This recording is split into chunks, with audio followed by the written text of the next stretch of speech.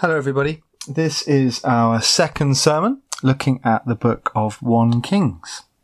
Today we're in 1 Kings chapter 2 and we're reading the whole chapter from verse 1 through to verse 46. And the title for today's sermon is Solomon's Throne is Established. Have you ever caught yourself wishing that horrible things would happen to someone who has offended you in some way? Have you ever found yourself rejoicing when a bully or a criminal has finally received their comeuppance? Sadly, I know that I have. There is something very human about this. We all have an inbuilt thirst for justice. It comes from being made in God's image. But there is a large difference between justice and revenge.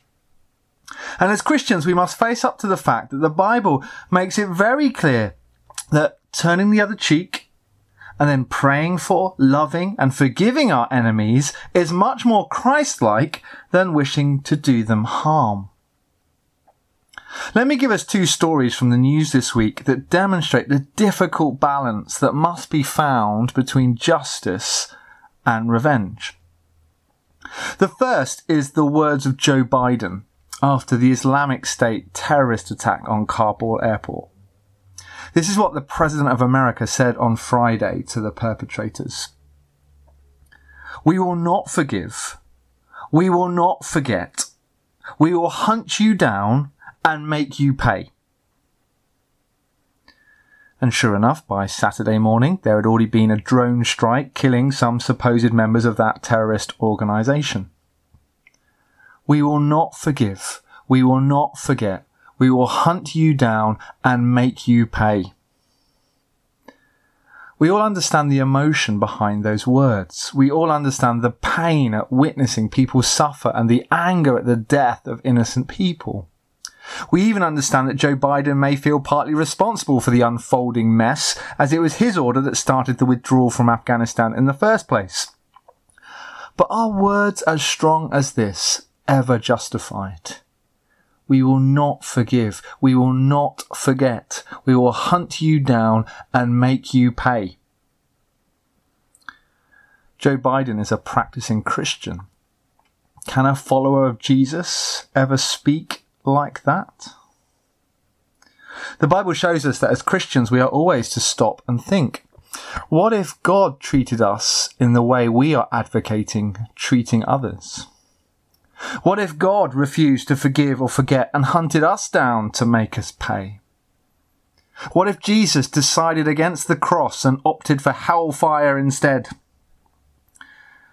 I think it's fair to say that in that light, Joe Biden's words do not look good at all. We all understand what led to them being said. It's really hard to find the balance between justice and revenge. Yet before anyone thinks I'm just criticising Americans, listen to a second story that came out of the States just yesterday. A Californian parole board has voted to grant prison release to the murderer of Robert F. Kennedy, the Democratic 1968 presidential candidate. Sern Sern has served 53 years in jail for shooting the frontrunner after a speech at a Los Angeles hotel, an assassination that arguably altered the course of history. At his hearing, Sern reportedly told parole commissioners, "Over half a century has passed.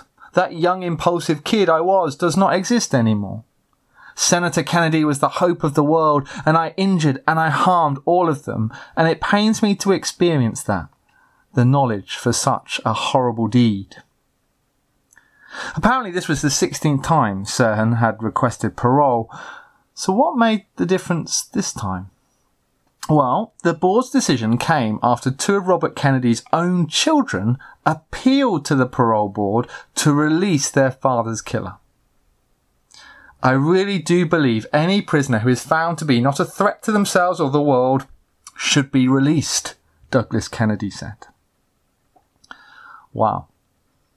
Here is a very different story, a very different attitude to that of Joe Biden's quote. A heinous crime was committed, for which there was an appropriate need for justice to be carried out. It is right that Sirhan was jailed, and for a long time. But now that Sirhan has come to a place of repentance, now he is a changed man, mercy is appropriate. By not seeking immediate revenge, forgiveness and love has been enabled to flood the scene, and Robert Kennedy's children are an inspiration to us all. Justice and revenge, then, a very difficult balance to find. Sometimes we get it right, sometimes we get it wrong. Ultimately, that is why the Bible calls us to leave the judging up to God, who can always be trusted to do what is best. As believers, then, these issues always come back to a question of faithfulness. Will we put our trust in the Lord and place difficult issues into his care, or will we take matters into our own hands and inevitably fail? In our reading today, particularly in David's dying words, we see both these things: human faithfulness and human fallibility. David's final words begin so well in verses 1 to 4. His deathbed instructions to his son Solomon, who has just succeeded him as king, begin with such heartfelt devotion, such dedication and faithfulness to God. These verses really are the high point of the chapter, so it's worth listening to them again in full. I'm about to go the way of all the earth, David said. So be strong, act like a man, and observe what the Lord your God requires. Walk in obedience to him, and keep his decrees and commands, his laws and regulations, as written in the law of Moses. Do this so that you may prosper in all you do, and wherever you go, and that the Lord may keep his promise to me. If your descendants watch how they live, and if they walk faithfully before me with all their heart and soul, you will never fail to have a successor on the throne of Israel. They are such great words. There's so much wisdom there. All of our lives would improve if we did what David instructs here. David directs Solomon to fully and wholeheartedly depend on God. He is to remain strong when the inevitable challenges come his way. He is to remain obedient when he's tempted off God's path. He is to follow God's instructions, even when the world around him is encouraging him not to bother or to go a different way entirely. Solomon is to live his life for God and through God's strength. As God's king, he is to be God's representative in all the land. Believers in Jesus today are called to nothing less. And did you hear the promise implicit through all these commands? If Solomon watched how he lived, if he sought to keep putting God first, God would ensure that all his promises would be kept. In other words, if Solomon sought to live a godly life, he would find himself on the path to blessing, and all the nation of Israel which he ruled over would experience the same. At its heart, this is the position that all believers find themselves in. God loves us, and he's made unconditional promises to us, to look over us, provide for us, and to help us on our way through life. But in response, he expects gratitude, obedience, and good behaviour. If he doesn't get it, there will be consequences. One commentator described our relationship with God in these terms: God is absolutely committed to us, like a father and mother committed to their children. When their children defy them, the parents do not cast them off. Yet the children's responsiveness is indispensable to the ongoing relationship.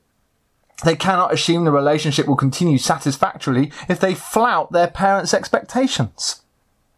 The parents and the children live in the tension between love and obedience, promise and faithfulness. John Goldingay is absolutely right in his assessment. This is how God's people are to live within God's care. God has promised great things to us, all born out of his great love for us. But for us to go on receiving them, we need to remain humble and obedient. We need to remain single-focused in our ambition and our worship. We're to put God first in everything and try and do what he wants of us. David had learnt this over years of experience, and this was his express command to his own son Solomon. David knew that if his son walked in the ways of the Lord, his reign would be a great success. David's final words expressed his great faith in God's promises and urged Solomon to be faithful in response. But sadly, and I mean that, what comes next is terribly sad. David's words did not end at verse 4, did they? After David's expression of great faithfulness towards God comes evidence of his great fallibility as a human being. For David's final words are far more Joe Biden than they are Douglas Kennedy. In verses 5 to 9, David goes on to give Solomon instructions on how to handle some issues that he never got round to dealing with. Now, we could be kind to David and see these as a father's concern for his son's future security, but let us not be naive. These words are nothing short of the request for bloodthirsty revenge. Joab is to be struck down and in no way allowed to rest in peace. The sons of Barzillai can be treated all right, for they were kind to David, but Solomon must ruthlessly draw blood from Shimei as he brings his grey head down to the grave. Do you remember? We will not forgive. We will not forget. We will hunt you down and make you pay. Let's be under no illusion. That is exactly what David is saying. Good King David, a man after God's own heart? Not here, he isn't. It is painfully apparent that after all the times he mentioned the Lord in verses 2 to 4, as David gives these vengeful commands, God is not mentioned at all. He doesn't get a look in. In fact, the writer of 1 Kings could not make it any clearer. In verses 2 to 4, David urged Solomon to look to God for everything, but here in verse 6, as he advocates the murder of Joab, he instructs Solomon to act with his own wisdom rather than the Lord's. Solomon is to take matters into his own hands rather than allow God to do the judging. Then look at verse 8. The only time God does get a mention in this bloodthirsty rant. David remembers the oath that he swore to the Lord that he would not kill Shimei. But then he fudges that oath on a technicality. He's not technically breaking that oath if he gets his son Solomon to kill Shimei for him. Or so he thinks, at least. Urging others to follow their own ideas rather than God's, going back on promises you have made to the Lord, these are never good moves. We all instinctively know that. These words are all so wrong, so immoral, so far beneath the standards that David at his best has set. You wonder what made him sink to this great low. As his death got very close, was David worried about his legacy? He shouldn't have been. He's just told Solomon that it is God who will ensure that Israel's throne is kept in his line. David really does not need to make these contingency measures. Is David looking out for his son's future welfare? Again, David should know that only God can do that once he himself has died. These requests are nothing more than David passing on sordid business he wished that he had done but never got round to. The revenge that he wanted but was too fearful of God to take, but somehow he feels can be enacted by his son instead. David is trying to keep his hands clean by getting his son to do his dirty work. Only the most blinkered readers of the Bible could come to any other conclusion. David's final words leave a very questionable legacy indeed. These crude and cynical instructions do David no credit at all. We are left in no doubt that as David died in verses 12 to 14, Israel mourned a man capable of both great faithfulness and equally great fallibility. David was human like every one of us here today. And as a human, he sometimes got the balance between justice and revenge very wrong indeed. There is a well-known phrase, isn't there, that describes what happens next in our reading. It is the phrase, like father, like son. Like father, like son. We all know what it means. Children take on the attitudes and habits of their parents. They copy their behaviour and their turns of speech. Those of you who are parents listening to this, I wonder as you reflect upon your children, in what ways do they take after you? What of your strengths have you passed on? What are you most proud of in them? What evidence is there of you teaching them and bringing them up? But perhaps more pertinently, What can you see in your children that you know comes from you that you wished you hadn't passed on? A short temper, or a level of insecurity, perhaps? Maybe you can think more about that as you travel home or chat over Sunday lunch. The sad reality is that after a very good start as king, Solomon begins to show signs of corruption in verses 13 to 46. Those of you who've been following the series so far, do you remember how chapter 1 ended? Adonijah, Solomon's half-brother, who had deviously tried to steal the throne for himself, pleaded with Solomon to spare his life. He took up sanctuary at the Lord's altar and called out for mercy. And to Solomon's great credit, he allowed Adonijah to return home in peace. Solomon demonstrated that when you know God is in control, you do not have to take petty revenge on others. Well, that was chapter 1. Just look at how he behaves now in the rest of chapter 2, following his father's bloodthirsty instructions. First of all, he retracts his mercy and has Adonijah killed. Admittedly, Adonijah had made another calculated attempt to grab power by marrying David's concubine, but Solomon had him cut down. And notice I said deliberately that Solomon had him cut down, for he didn't do it himself. He got Benaiah to do his dirty work for him so his hands could remain clean. As we have said, like father, like son. Solomon then goes on to exile Abiathar the priest, purely because Abiathar had communicated with Adonijah, and despite the fact that Abiathar had served his father loyally. Next comes Joab. Joab is ruthlessly cut down in cold blood, despite him hanging on to the Lord's altar like Adonijah had done. Solomon is quite content to desecrate God's sanctuary with a man's blood in this case. It appears his ego comes above God's holiness now. Then finally in the chapter, Shimei is given an impossible ultimatum that he would never be able to keep forever. As soon as Shimei inevitably broke the conditions of his parole, Solomon had him murdered also, just as his father David had asked. Some commentators argue that Solomon's ruthlessness here in dealing with potential rivals goes much further than his father ever advised. I'm not sure that is the case. I think that is just trying to protect David's reputation. I think what we see here is a son behaving in response to his father's dying wishes. It is the ultimate like father, like son situation.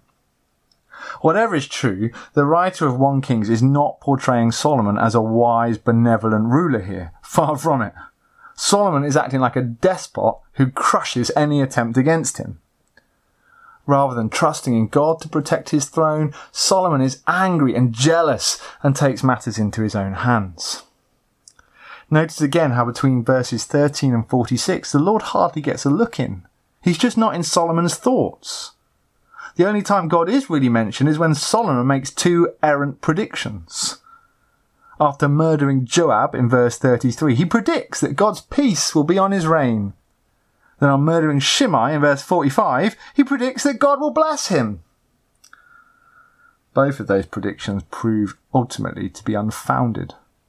It is Solomon's reign that tears Israel apart in the end.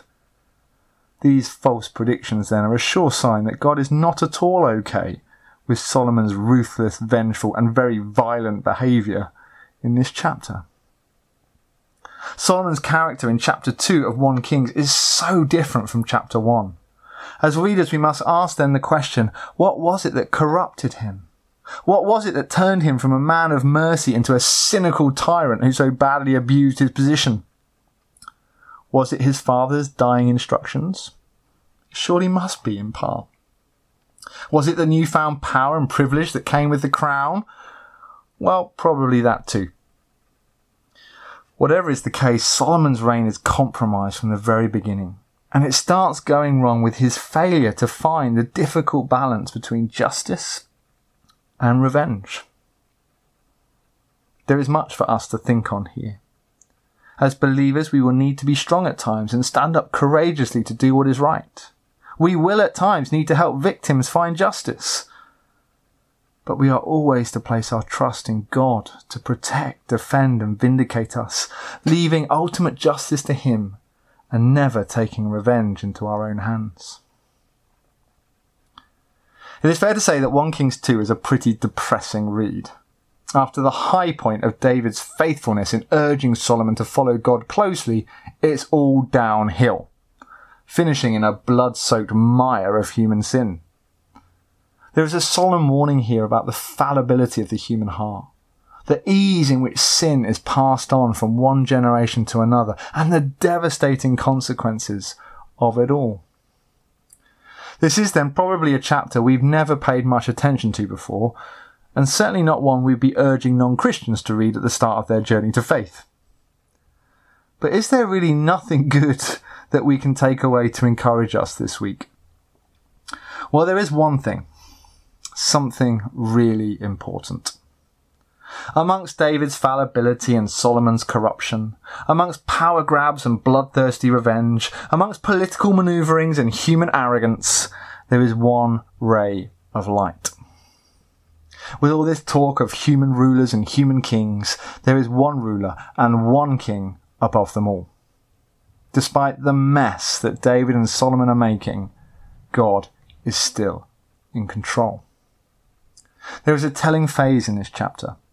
It comes twice, tolling like a bell at the beginning and the end of the chapter, trying to force our attention upwards. Verse 12. So Solomon sat on the throne of his father David, and his rule was firmly established. And then verse 46, the kingdom was now established in Solomon's hands. Those statements do not declare that Solomon was behaving how God wanted. What they declare is that God's purposes were being achieved regardless. Back in 2 Samuel 7, God had made a promise to David. His throne would be established. His descendants would reign upon it forever and ever, eventually bringing an everlasting kingdom of peace into the world. Solomon is just the first step in achieving that plan. He certainly was not the last. That would only come when Jesus of Nazareth, David's greatest son, came to earth. Jesus, the great Prince of Peace, not the bloodthirsty despot after revenge. God was working on that plan even while Solomon was acting as badly as he was. You see, God works through genuine human beings to achieve his ends. Frankly, what other choice does he have? This is how he made the world to be, with human beings as his representatives on earth. God has chosen to work through the likes of David and Solomon and through the likes of you and me. Human beings capable at times of great faithfulness and great fallibility at others. It's purely by God's grace and mercy that we have a part to play in his work to rescue his world. Let us be in no doubt that the purposes of the kingdom of God are not achieved through violence and greed, but in spite of them. We're not to place our hope in human kings, politicians or leaders, but solely in Jesus, the King of Kings. We're not to place our hope in human weapons of war, but on the cross of peace that has the power to forgive, heal and unite us all. We're not to place our trust in human resources, but to trust in the Lord who is in control of all things. This is the good news. God always keeps his promises. He preserved David's line through Solomon purely so he could bring Jesus into the world. We can trust today that God knows exactly what he's doing, even as the world lies in chaos around us. And it's because of this that we can seek to love and show mercy to others, even those who have hurt us, rather than taking revenge. I urge us all today, let us place our trust in the King of Kings, the Lord Jesus Christ, and no one and nothing else.